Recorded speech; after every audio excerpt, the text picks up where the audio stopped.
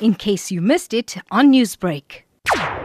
There is no such a thing that vaccination will cause any damage to your brain or lead to any other disease if you do immunize the children. There's a common myth that immunization can lead to other diseases, especially in children. If you don't immunize your child, especially against measles, you have the risk that your child will die if your child contracts measles. So measles is an extremely important vaccination that you need to have.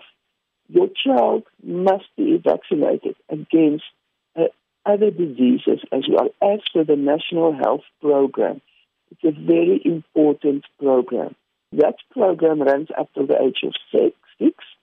Then with tetanus, you have to have a booster around about the age of 11. The national policy for especially for girls is at around about the age of 9. You need to have your Gardasil vaccination. That vaccination for especially for girls is to try to protect them not to contract papillomavirus when they start to get sexually active. What sort of offering is there from government in terms of vaccination, and how can the public benefit from this? It's at the school level. Government send out, they come to the schools to immunize the females or the girls at the age of 9. A lot of parents doesn't want their children to be immunized or the girls with this Gardasil vaccine. It is extremely important to have this vaccine because once if a female or your daughter gets papillomavirus, the chances of her to develop cervix cancer is 99%. And that is unfortunately a factual thing. You have to immunize. The injection that you get one and then 6 months later, a second one.